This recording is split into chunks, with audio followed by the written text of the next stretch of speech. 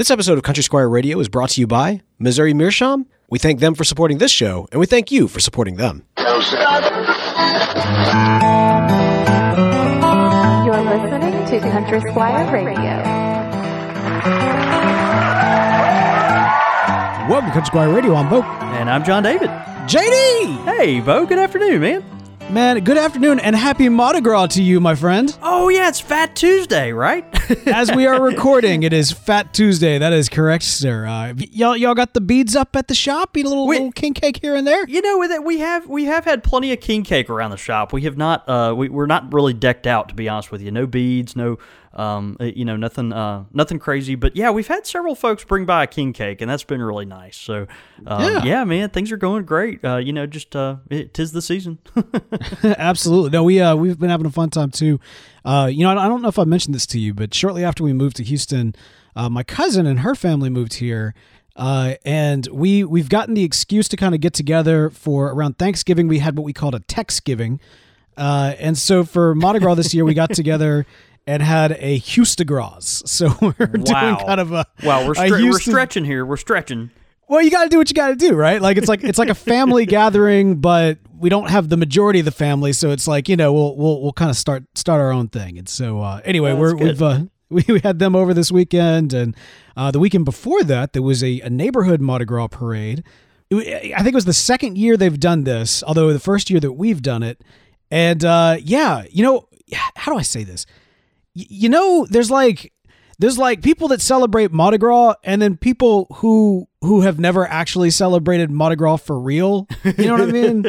Yeah. And so like we roll up and we created this float, and originally it was going to be pirate themed, but I kept on having issues with the mast, and so we created a float that the kids wanted to go with the Queen of Hearts as kind of their theme, and so we had hearts everywhere. We used a lot of like leftover Valentine's stuff that was on sale. We kind of bought that and decked out this wagon to be the Queen of Hearts float. That's hilarious! Wow. Yeah, and of course, with my busted foot, I couldn't participate. So really, it was my wife was the one kind of dragging them along the street. But so they were all in costume and had everything and had the beads out. We even got red and gold and white beads to kind of be in theme with our particular float. Yeah, we roll up. Literally everybody else is just straight up, green, gold, and like, purple, like frivolities. Like nobody has any kind of theme to their float. Nobody has any, anything of that nature. It's just, we thought the theme would be Mardi Gras. And I was like, no, Mardi Gras that's the occasion. You got to have a theme. You got to. It's a combination of the two. But anyway, we had a lot of fun, and folks had to get broken in. Yeah, it's one of those things where exactly. Some of the newbies just don't know how it works. But no, that's great, man. That's cool that your neighborhood in Houston was able to pull all that together. That's awesome. Houston Gras. Yes, sir, man. Well, hey, I got to ask you, how are things going at the shop? Has the water, I know that the water never actually got to the shop level, but yeah, man, that's right. We really, lucked out on this thing. We were incredibly fortunate and really thankful, just very, very thankful. Yeah, I mean, the shop, we were, for those, if you didn't tune into last week's episode, we, had a flood here locally in Jackson where the Pearl River kind of burst its peaks, and we came pretty close, but it didn't quite get up to us. We were, we could see it creeping up towards the parking lot there, but we escaped. And it actually, they said the river was going to crest at a certain level, and then it crested about a foot beneath that. And so we really, really dodged a bullet, but incredibly thankful, just so thankful and moved by all the listeners and longtime friends that actually called us and asked us, hey, how are you doing? We even had folks that offered to drive from, states away to, help us move furniture and all that kind of stuff. And wow. It was really moving. So anyway, we're very grateful, obviously, for all that, and just thankful that we're dry. So yeah, things are good, man. Good, man. Yeah, dude. It's exciting. It would have been pretty tough. Get ready, because of course we've got our big event this coming Friday. Eric Nording is coming to the Country Squire, which we're excited about himself, that. the myth himself. Yep. And all the way from Denmark, man, it's going to be great. It's an Eric Nording joint event with Rocky Patel Cigars, and so really, really excited about that. Going to be nice. So so if you're in our area, please come by and hang out for that. Should be good. We've done a Nording specific episode before, but it's been a minute. Like I would love to do a deep dive into not necessarily Nording the company, but Eric Nording the man. You know, kind of a Ballad of Eric Nording type episode, which of course he would material. You know, he would never listen to, which makes it all the more glorious. I think it could be a lot of fun. Like, you know, it's one of those things. You know, we've got such a great audience, and especially in this industry, and you know, we've got some amazing pipe carvers and industry names that we're very honored that tune in. But then there's some folks that, you know, like they don't listen, but you know everybody around them does. And I just feel like we would give like his entire crew like such a kick by doing like the Ballad of Eric Nording. I guarantee he couldn't get through 5 minutes of the episode, but I think it'd be hilarious if we did that. I love Eric, man. I'm so stoked that he's coming to the shop. Yeah, it's going to be really exciting, and we're just thrilled and honored to have him. So could be one of his last tours here to the United States. He's getting advanced, in age, and so we'll see where it goes. We're just honored to have him at the Squire, so should be a lot of fun. One other thing I've got to mention. This was so cool. Of course, last week was International Pipe Smoking Day, February 20th. We had a really fun episode, just kind of unpacking that. Folks really ate up the Raptor Steve, leaving church wardens in their socks on their front porch, and I don't know. I think this has got a future. If we can, we have contributed. Yes, we can really create a lore around this, and then maybe delete the episodes that are associated with it, so that people don't know where it came from. So it's truly like a miss. That way, if you tell these these stories to your kids, and then they can't dig around and find out the genesis of this thing. So we'll work brilliant. on that. Yeah, we really want to make this special.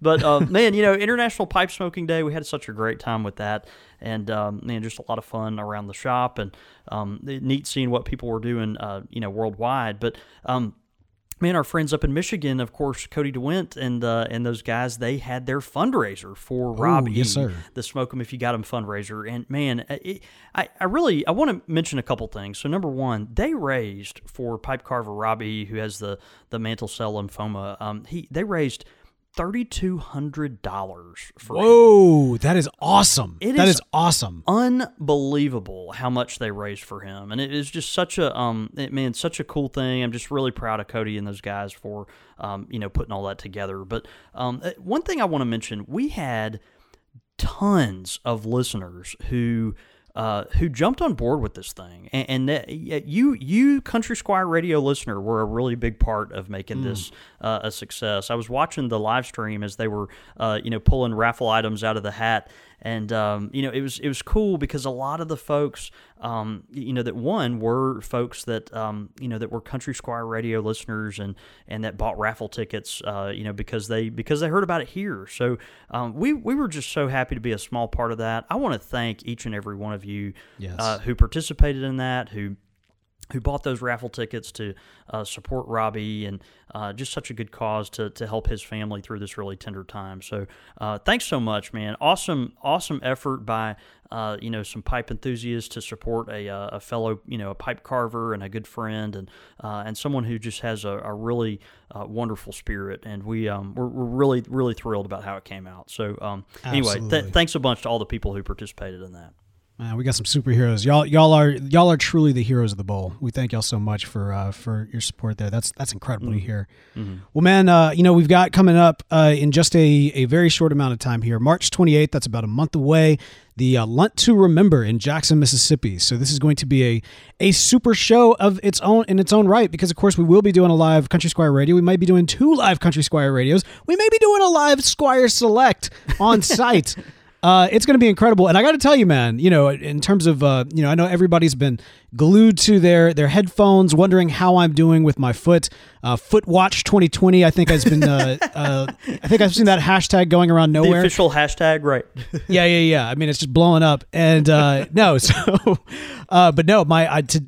of a couple days ago, I've started walking around at least the house with no boot.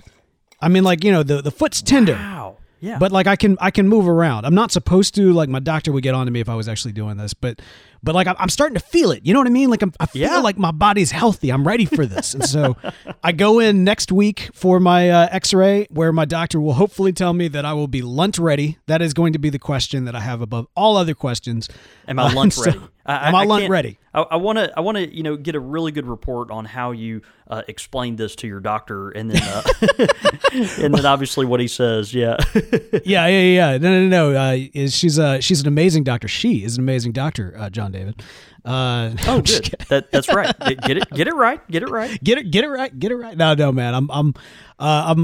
It'll be interesting to see what the response is. But no, I'm hoping to be lunch ready, man, because it's gonna be a blast. So join us March 28th if you haven't already gotten your plans made.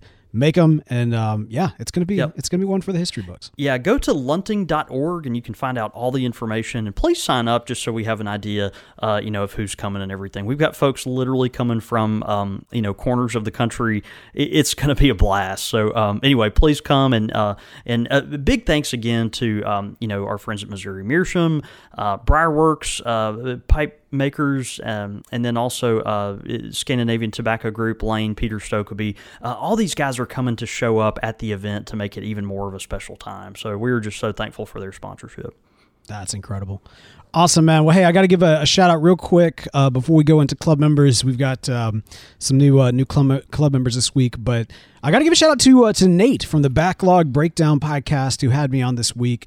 It's a podcast about video games. It's kind of a group for those like you and I who are kind of subscribed to Reformed theology, but also enjoy video games because there can be a stigma in some communities there. Although I have to admit, and I made comment on the show, as somebody who grew up in a Presbyterian youth group, I don't know that we ever had a youth group growing up that didn't involve GoldenEye or like Mario Kart or you played a lot of Nintendo 64 coming around, right? Oh, big time, man. Nintendo 64, it was Jesus and Nintendo 64, and not always in that order based on whoever the youth leader was. Yeah, exactly. But anyway, so good chat happening over there, the Backlog Breakdown podcast. And again, thanks to Nate, who's a listener of CSR and a pipe enthusiast in his own right. Man, we've got some great patrons joining us, new club members at the Squire level. We got two of them.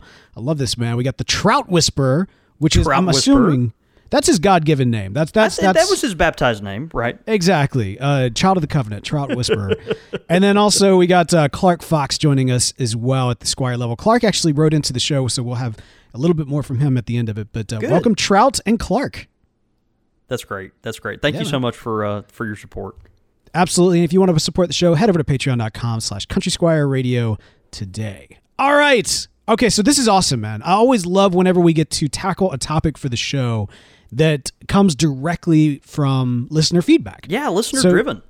Absolutely. Last week we mentioned that John Marty wrote into the show, and he had kind of two questions. One, which was our pipe question last week, but the other, because it was tied to something that we had discussed in the, and I mean early days of Country Squire Radio, it just made sense that perhaps it was time to revisit this topic. And so I'm going to actually kick off this episode by jumping back to his question that he asked. And again, this is coming from John Marty.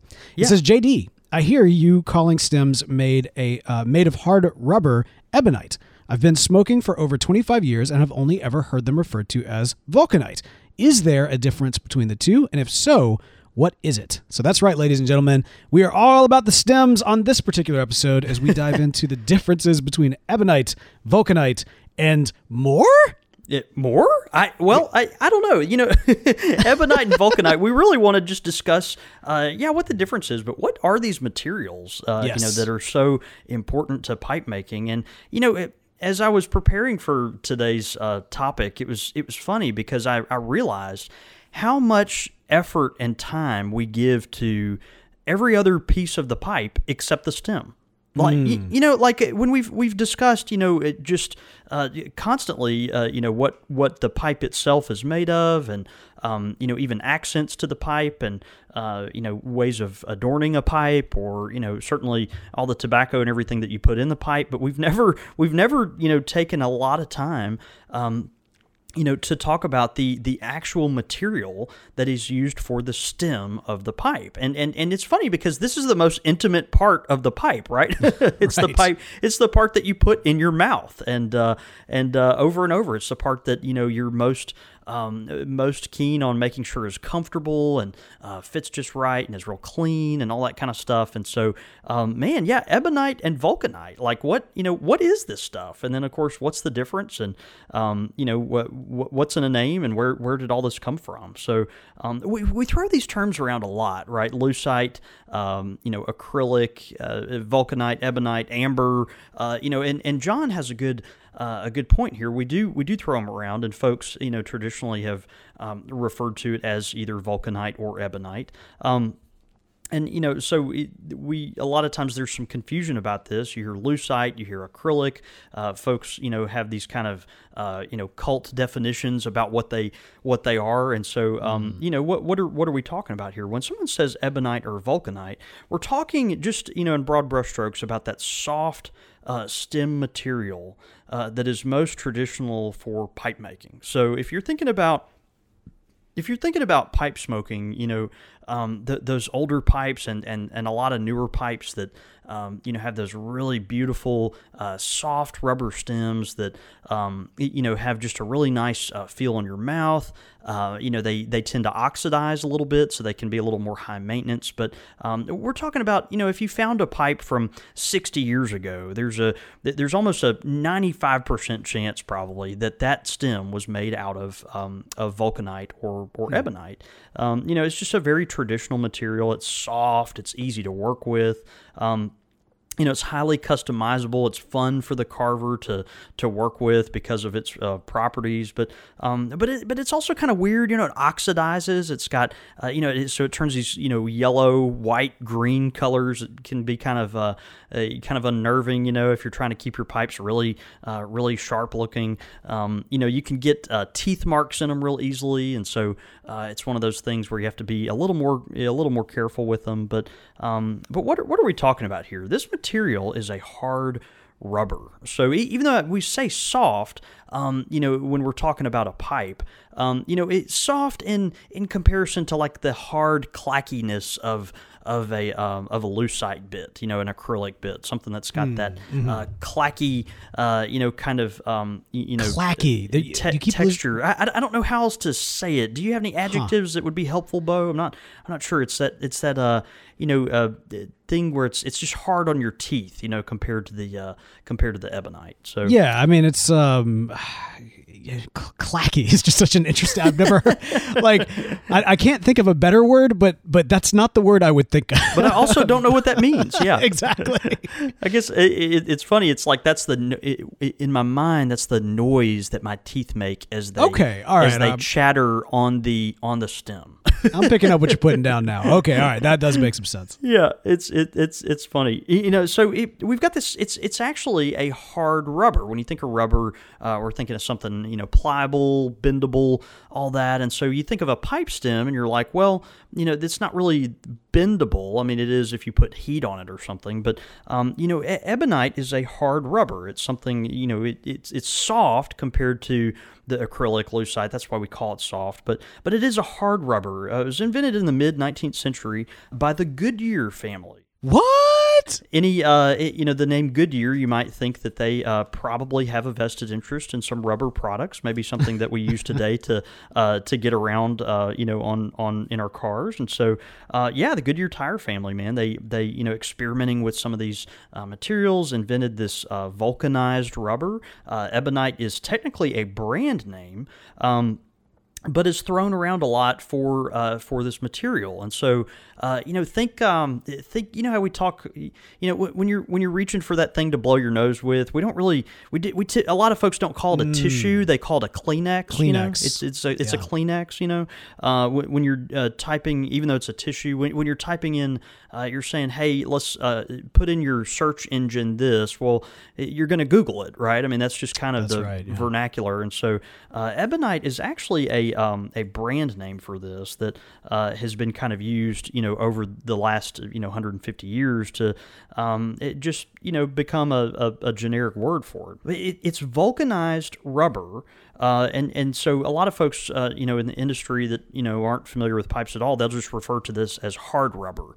It's a hard rubber. Vulcanized rubber, they take natural rubber, and when I say natural rubber, we're talking about a rubber tree. There's a tree that produces this, latexy material, and that's what we make rubber out of. It's literally a rubber tree, and so people, a lot of you've probably heard that before, rubber tree, but never really thought much about it. And so, the genesis of where your pipe stem is coming from, might be somewhere far away in a place like Indonesian rubber trees. It's kind of crazy.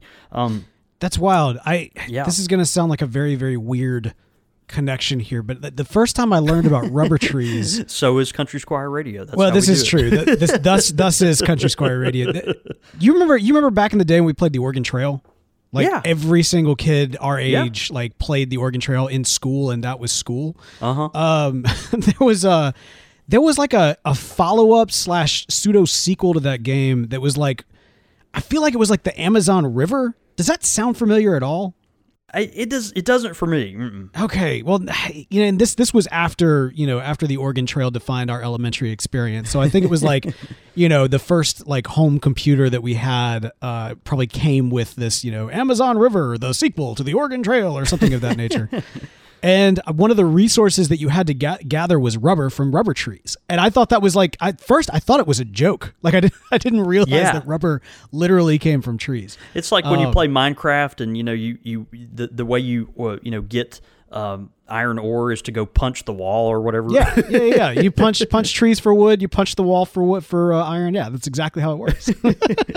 But no, this is legit. So there are rubber trees. There are rubber trees. Yeah, man. And so the vulcanization process, they take this natural rubber and they heat it with sulfur, actually, which makes the rubber very hard. It gives it literally changes the chemical properties of the rubber to give it a rigidity that just it does not naturally have. Sometimes it's also used with linseed oil, but less regularly. But the idea originally came from heating with sulfur, and so I'm not a chemist. I can't describe that process at length, but that's kind of the idea there, or with the linseed oil. And so it's hardening this rubber for tons and tons of uses. What is it used for? Well, you would think, okay, Mr. Goodyear invented these this vulcanized rubber, this hard rubber, this ebonite, and I would imagine he would find more uses other than just making pipe stems, right? For this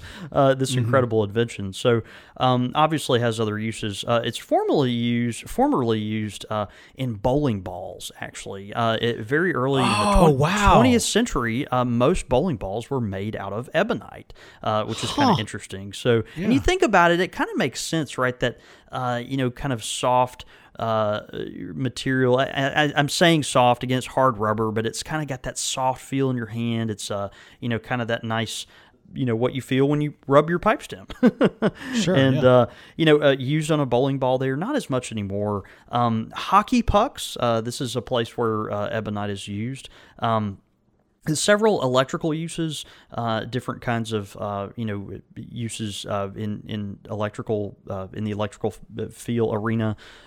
Fountain pens, lots and lots of crossover with the fountain pen world. The pen bodies can be turned out of ebonite. The nib feeds, where the ink flows up into the gold or stainless steel nib. A lot of times that is made of ebonite. Very interesting, specific uses for this stuff. In the music world, saxophone and clarinet mouthpieces are often made of ebonite because it's very moisture resistant and all that kind of stuff. Guitar picks sometimes are made of ebonite. And there's some clarinets actually that are made 100% of ebonite because of how durable it is and how it can deal with the humidity and things of that nature. So it's just got a bunch of different uses, right? It's kind of crazy. So can I assume that Mr. Goodyear has a patent on this material? I'm actually not sure about that. If he did, it probably has lapsed. But and to be honest, I didn't really do any research into that. But with ebonite being the kind of historical brand name of this stuff, I would think that there probably was some type of patent that that came about and probably still exists. Maybe some type of combination of the rubber with sulfur. I don't know. I just don't really know how that works. But yeah, it lots of folks now make this stuff, produce this stuff in pipes. Again, we're talking about this hard rubber, but it is a soft material compared to acrylic. It can be molded easily. It can be sanded very easily, turned on a lathe. It's fun, from what I understand from pipe carvers. It's really fun to work with because it's very moldable, very pliable. You can sand it to get it very thin compared to other materials, stem materials. So the stem on a very premium pipe can be very, very thin, which makes it incredibly comfortable and visually appealing to the smoker. It's quiet to turn, and so when you're turning it on a lathe, it just has this kind of quiet hum to it. It's interesting. You should go look at, there's YouTube videos and elsewhere, videos of folks that are turning ebonite on a lathe, to either make a piece of a pipe or a fountain pen or something of that nature. And so it's got this soft kind of warm hum to it. It's really interesting as it's turning on the lathe. And so the only thing is this stuff, as you're working with it, apparently it smells really, really bad. And so burnt rubber or heated rubber normally does. Yeah, that which makes sense, right? Yeah, I mean, burnt rubber. You think of the guy squealing his tires or something, or I don't know, and just that terrible smell that comes around. So I think that is probably something that folks are not too thrilled with when they're working with it. But as far as handling the material itself, I think it's pretty satisfying. It also can dull tools really quickly, and so a lot of workers, pipe makers, when they're dealing with this material, they have to constantly sharpen their implements and things of that nature. So. So what's the difference? What is the difference between ebonite and vulcanite? Well, it's the same thing. It is the same thing. Hard rubber is referred to as vulcanite, and ebonite is is kind of a brand of that. And that brand name has kind of taken on. Folks use it interchangeably, and so a lot of pipe carvers, what they do is they use these code words to let you know that they're working with a material that's more premium or more handmade rather than manufactured in a mass market kind of way. And so what a lot of folks these premium pipe makers, they'll distinguish. They'll say they'll say that a pre-made stem, that where if they made a pipe and they stuck a stem on the end of it that was pre-made, a lot of times they'll call that a vulcanite stem. And then the premier pipe carver that's making these really high quality, very ornate or precise hand cut stems on the pipe, they'll refer to that as ebonite, as kind of a way of saying, hey, this is nicer than a pre-made stem. This is something that I put a whole lot of time into in making. We've talked in the past about a lot of these pipe carvers, they will spend as much time on the stem of the pipe, or more actually, than they will on the bowl of the pipe, of the stummel. And so it's just kind of neat to think of all the work that went into that. And so they want you to know, hey, this is not something that I bought off of eBay and then stuck on the end of this pretty piece of wood. This is right. This is something I made, And so what happens, a lot of times when you think about how this stuff is produced or is used by the pipe maker, if a pipe maker is making a stem out of this vulcanite. What they're doing is they get literally a rod of this material. It comes in a rod, like a dowel rod, and they're going to turn it on a lathe and then start sanding it and filing it to get to the shape that they desire and the thickness and all that stuff. And every little piece of the pipe stem is made of that. And so your premier premium pipe makers, that's how they're going to make their ebonite stems. Is they're going to use that just from a blank rod. It's like working almost from a raw material kind of thing. When folks refer to a vulcanite stem, a lot of times what they're saying is, well, this was the liquefied vulcanite, liquefied material that was poured into a mold to make these pre-made pipe stems. And so we took the liquefied material, poured it into a mold just like you would any other kind of mold, and made these pre-made stems, and we made 10,000 of them and then sold them on eBay or sold them wherever, and so maybe in your favorite basket pipe or something of that nature. So the material's the same, but there are a few little differences between a pre-made stem and a hand-cut stem. A lot of times those pre-made stems, something in that liquefaction process and then pouring into the molds make them a little more likely to oxidize, so that can kind of happen, and just something to keep in mind. But yeah, ebonite and vulcanite, same material, same thing. A lot of times, folks in the pipe world will use ebonite as a code word for, hey, this is a handmade product, as opposed to the vulcanite, which has been poured into a mold. But yeah, it's the same material, same exact material. Wow. Yeah. Would you say that distinction is logical? Not really. Yeah, I mean, I no, I think, a lot of times we're constantly looking for something to, distinguish this from that, or to give a product an edge. I don't know. I mean, I tend to use the word ebonite. I think it's it's a pretty word to say, and a lot of stems are a black, or black in color, and so you think of ebony and that type of thing. And so I don't know. I tend to use the word ebonite, but that is kind of the convention in the pipe world, is to use the word vulcanite on a maybe a pre-made stem, or a not as nice vulcanite stem. And so I don't know. It's just to each his own. But really, it to me, it doesn't make a lot of sense. So you wouldn't say that the going that route would help it to live long and prosper? It could actually. I don't know that It you have no on, idea what I'm doing, do you? I do. Okay. I'm very aware. I'm just trying to think of. I'm trying to think of how to contribute to this. You're saying it's a good enterprise, really? When ebonite was a good enterprise, it's a good enterprise. It's a great enterprise. It is. Yeah. No. Especially you. Yeah, I've got nothing to add to that. Yeah, go watch Star Trek. Yeah, yeah, exactly. Let me ask you this: of the pipes that you have, I mean, we all know that you've got quite the extensive collection / inventory. One day it's your collection, the next day it's your inventory, or one day it's your inventory, the next day it's your collection. Yeah, sometimes it goes back and forth. That's fair.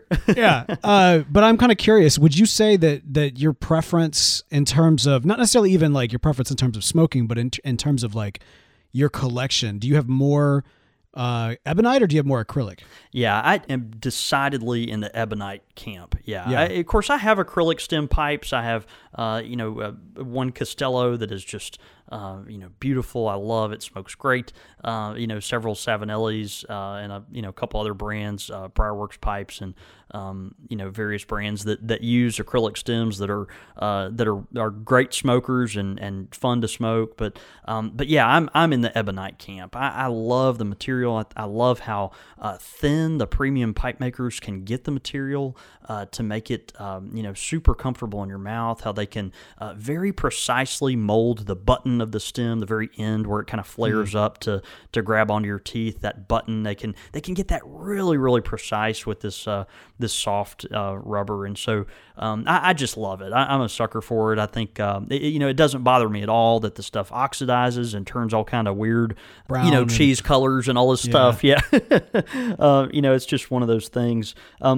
Traditionally, English and Danish pipe makers used ebonite. Think of those double comfort stems on the Sheraton that had that real kind of double step down. That they were able to use the ebonite for that because it required something that they could be very precise with. Danish pipe makers, typically a lot of historic Eric Nording pipes are made with that ebonite.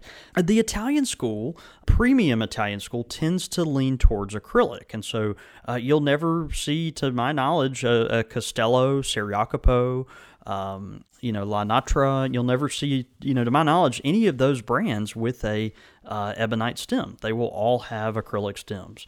So it's just kind of a preference for different styles, different parts of the world have different preferences and that kind of thing. And so that's for whatever reason, your English and Danish typically favor the ebonite. Your high-end Italian are going to go towards acrylic.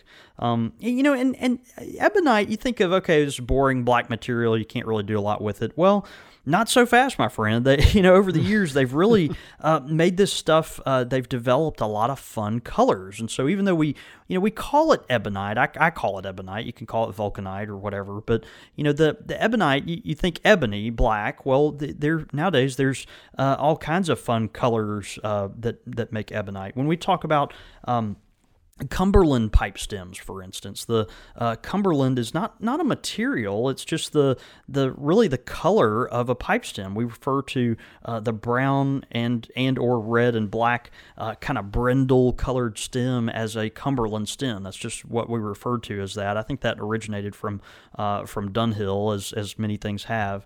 And so Cumberland is not the material. It's just the kind of the color and the design that's on the stem. It's ebonite, but it's just got those little striations going through there. And over the years, especially nowadays, folks have gotten really, really crazy with all kinds of colored ebonites, blue, green, red, orange, and a lot of these are brindled as well. And so you'll have the little striations that are kind of mixed with either different colors or black and blue, black and green.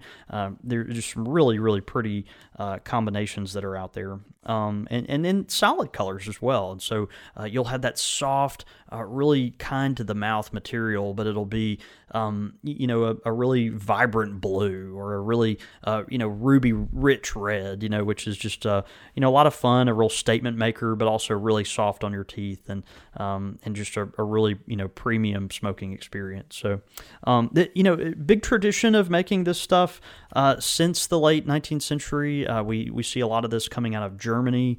Japan has a big tradition of making high quality ebonites. A lot of their material is used for creating these world-class fountain pens, pipe materials as well, but a lot of fountain pens are made out of this stuff. It's soft, it's easy to work with, you can get really ornate with it, it's comfortable in your hand, it's just a really good, material for making a high-quality fountain pen. So yeah, man, we nerded out today on the material that you put in your mouth when you smoke your pipe, and that is ebonite / vulcanite. And there you go. Of all the pieces of the pipe, probably the most important to know about for that very reason. Yeah, what are you putting in your mouth?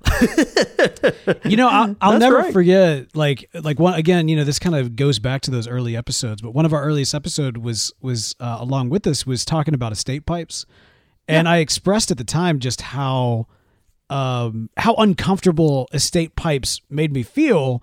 Yeah. Because of the fact that this is going into somebody else's mouth and now it's going to go into your mouth. And I think you were the one that pointed out but that's the case of every single fork in every single restaurant ever or something of that nature. And I was like, oh yeah. And then you can clean this stuff. And you have not eaten out since then, right? No. But every time we go out to eat, Bo, you're always bringing your little plastic spork, always bringing my own utensils, of course. But no, this is good stuff, and it's great to revisit, and kind of get some perspective there. You mentioned that right now your collection is really more in kind of the ebonite camp. When we did originally talk about it, that was the case with mine as well. But I think that my preferences have shifted, even though my collection necessarily hasn't shifted. I find that I actually go for the acrylic pipes more so than the pipes with ebonite. In terms of, actually, as I'm saying this, I wonder if that's true, because with the pool and everything, I do find that I enjoy a Missouri Meerschaum pipe a lot more, as kind of on a regular basis, more so than some of my, say more expensive, more fancy pipes from that standpoint.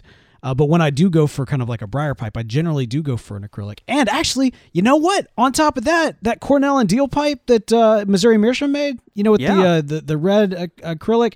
Yeah, that's kind of been my go-to lately. So I think overall, I am both a strong fan of the acrylic, although always a fan of the ebonite, and certainly always a fan of the good pipes from our friends at Missouri Meerschaum. Of course, that is absolutely true, and we are so thankful that they helped make this podcast happen. Man, a lot of different shapes and styles at Missouri Meerschaum, the American pipe making giant there in Washington, Missouri. And today we're talking about the Missouri Pride corncob pipe. The Missouri Pride is a beautiful pipe. It's a very simple pipe. It's got the natural corncob finish there. It's kind of got that rough exterior that's pleasing on your hand. It's got that kind of, where you can feel the husk of the actual corn. It's really, really nice. The all-natural medium-sized bowl has a classic Fifth Avenue shape. Its Missouri Pride is a filtered pipe that comes with a black bit. And, one of the great things about this particular pipe, it's handsome, it's very classic, it feels good in your hand because of that natural cob finish, but it's only $5.39 retail. So, man, just such a great value, especially if you're looking for a filtered pipe, something to tote around every day that you know is going to smoke dry and cool. And of course, we know Missouri Meerschaum pipes excel in that. The filter really aids with this. It's something that is going to collect that extra saliva to make your smoking experience very, very, very dry and cool. So, grab a Missouri Pride corncob pipe from Missouri Meerschaum. You can get them straight from the source at corncobpipe.com. Again, they retail for only $5.39. And, you can pick up one for yourself and grab a couple for your buddies too. That's the best way to do it. And hey, if you are smoking a Missouri Meerschaum pipe this week, be sure to take a picture of yourself doing so and tweeting that out. It's a great way to let the good folks at Missouri Meerschaum know. We appreciate them for sponsoring the show. Pipe question of the week. Pipe question of the week this week coming in from listener Mike. He says, JD and Bo, I only recently discovered your podcast. I've been binge listening and loving it. What are your suggestions for rehydration? I was given a bunch of tobacco from a gentleman who bought a pipe, developed TAD, and then decided he didn't want to smoke a pipe anymore. And John David, TAD is... That is tobacco acquisition disorder. And so this gentleman who decided he didn't want to smoke a pipe anymore went through a period apparently where he procured quite a bit of tobacco and needed to do something with it. And so our friend Mike was the beneficiary of that. Yeah, it's a nice. Well, not necessarily a nice problem to have, but a nice problem for your friend to have. Yeah, that's right. To be the friend thereof. Yeah. He said, I used slice of potatoes based on suggestions I found online, and it worked amazingly well. It worked quickly, and tobacco smoked wonderfully. What are some other methods? Do you have any suggestions for maintaining a good hydration level on tobacco you have opened and are currently smoking? Thanks for your entertaining and educational shows. We pass through Jackson most years en route on our vacation destination, and this year I plan on making a stop. Again, that is from listener Mike. So, rehydration rather. Yeah, no, that's right. Rehydration, keeping your tobacco moist and fresh. It's something we visited regularly on the show. Obviously you get these older tobaccos, they have probably lost some of their, taste and aroma, just because they have dried out a little bit. But, if they haven't been kept properly, the best way, if you're going to do this, long term, you ask what is the, best way to maintain good hydration. Keep it in a mason jar, keep that joker tightly sealed with your hand. just tighten it real tight. Make sure you've got a jar that's not much larger than the amount of tobacco that you have, just so there's a little bit of air, but not too much air.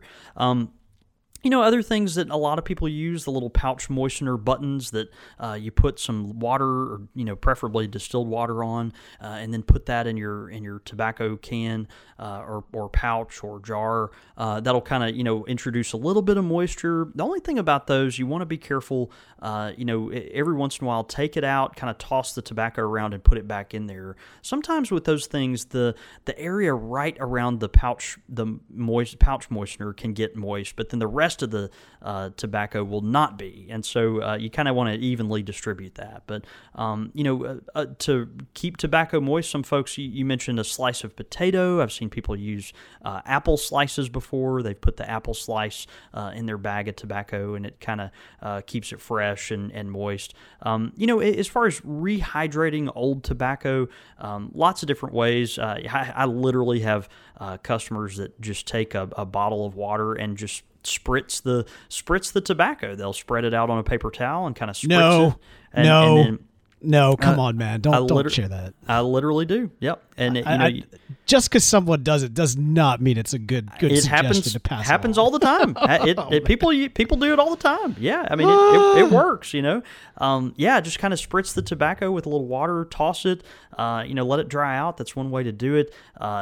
Some folks will take like a warm, moist cloth and spread it. Put the tobacco maybe on a bowl and spread that moist cloth that's warm over the bowl. Kind of let that just heat absorb a little bit and get that sweat into the tobacco some. And that's one way to do it as well. If you've listened to Country Squire Radio long enough, you've heard my method that I actually stole from Russ Hicks, another longtime listener, and that is I actually just breathe over the tobacco as I'm loading it into the bowl. I'll kind of slowly, as I'm packing, before I pack the bowl, I'll put the tobacco in my hand, and I'll put my mouth right up over the tobacco, and I'll just breathe into it for about 30 seconds. Just, kind of get that hot, moist breath kind of on the tobacco, and then I'll do that a little bit more with each pinch of the tobacco going into my pipe. And frankly, it works fine for me. It's one of those things where it seems to work just as good as any other method for me. So anyway, just some different options for you. But good luck, man, and congratulations on your great new tobacco stash. Yeah. I, earlier this year, I guess it was actually late last year, now that I think about it, I kind of went on a scientific exploration of the various methods of how to revive tobacco, mostly because I found a bunch of Frogmorton that I didn't know I had, and so it was dry as a bone, and I wanted to make sure that I was able to revive it. And honestly, like you said, the breathing method that you and Russ recommend, I think is really solid. I think it works really well in a pinch. One thing that I had done was I have a pour over coffee. What do you call those things? Chemexes? I think that's what you call them. Yeah, Chemex. Yeah. Yeah. And so what I would do is I would boil some water, pour the water just into the Chemex, and then take the coffee pouch, but put the pipe tobacco in it and lay it on top of it so that the steam would rise up and hydrate the pipe tobacco. Yeah. Yeah.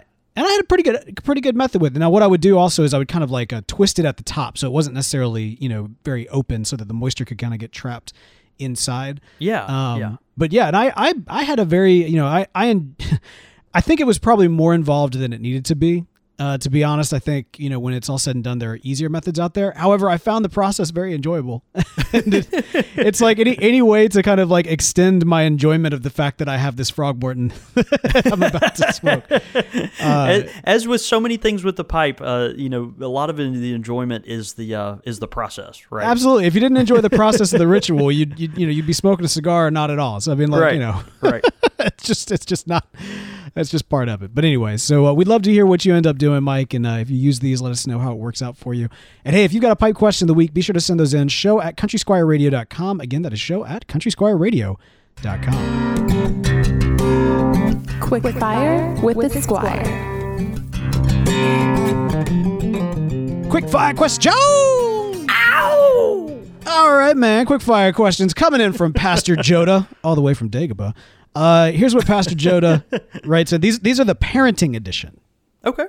Yeah. Now that we are both members of the Fathers Club, the Parenting Club, We are. Okay, so a lot of these are going to be probably crazy, and it's like, which one would you rather, huh? Exactly. All right. Okay. Are you ready for this? Yep. All right. Here we go. Would you rather middle of the night feeding or diaper disaster? Wow. Man. Okay, I'm gonna go with diaper disaster because uninterrupted sleep nowadays is so precious, man. It is so precious. I don't know. Is that diaper disaster as bad as it can be? I'd probably go with that over middle of the night feeding. I don't know. 9 times out of 10. Yeah, no, I get that. I really do get that. That being said, though, I got in I can't remember exactly what the method we figured out was, and I mean it was midway through the feeding of our second child, but like I think we like split up the night so that if the kid woke up between going to bed and midnight, she got her, and if it was after midnight, then I got her. But I think it may have been the other way around. But once we figured out what that sweet spot was, I would do that any time, because basically it's like you wake up, you play video games, and you're cool. It works out very, very well. But yeah, and then diaper disaster, especially once you get into like actual food, man, those diapers get rough. Yeah, see, I hadn't gotten there yet, so ask me again in 6 months. Right, exactly. All right, bedtime stories. Do you go with made up or read from a book?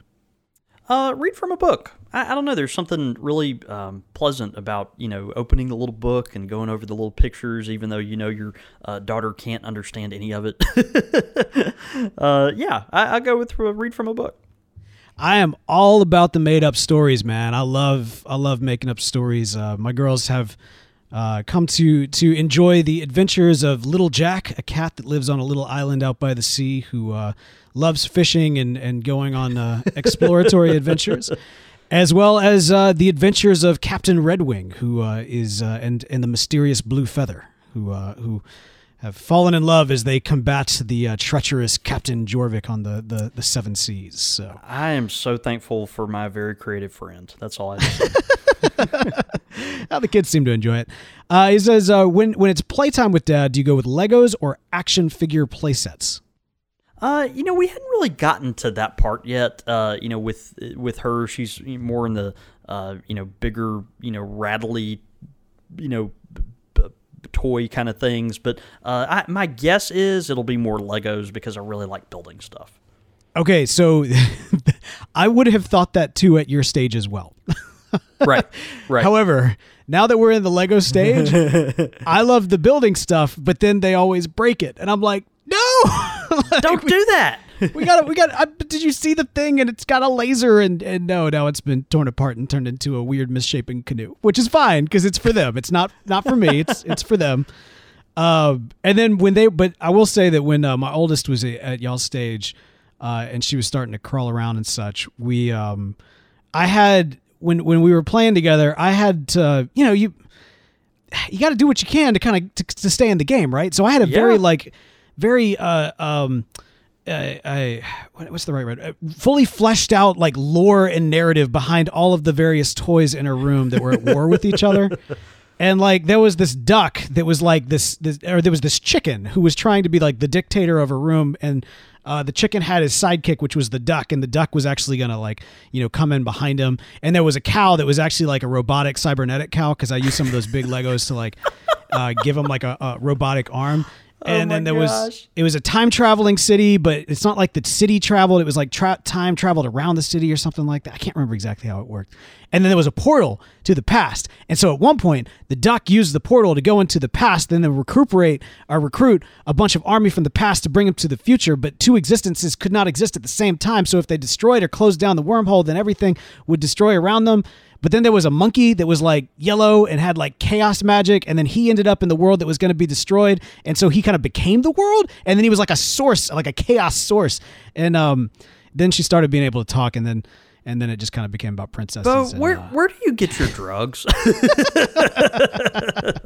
It was fun. Wherever you get them, like I don't know, maybe in a moment of weakness, I need to get that guy's number. No, man. You know when people say they got that natural high? Yes, that's me, my friend. That is me. man.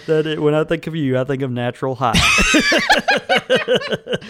All right, and then finally, answer to the inevitable kindergarten questions of why. Is it because I said so, or actually try to explain it? I'll try to explain it.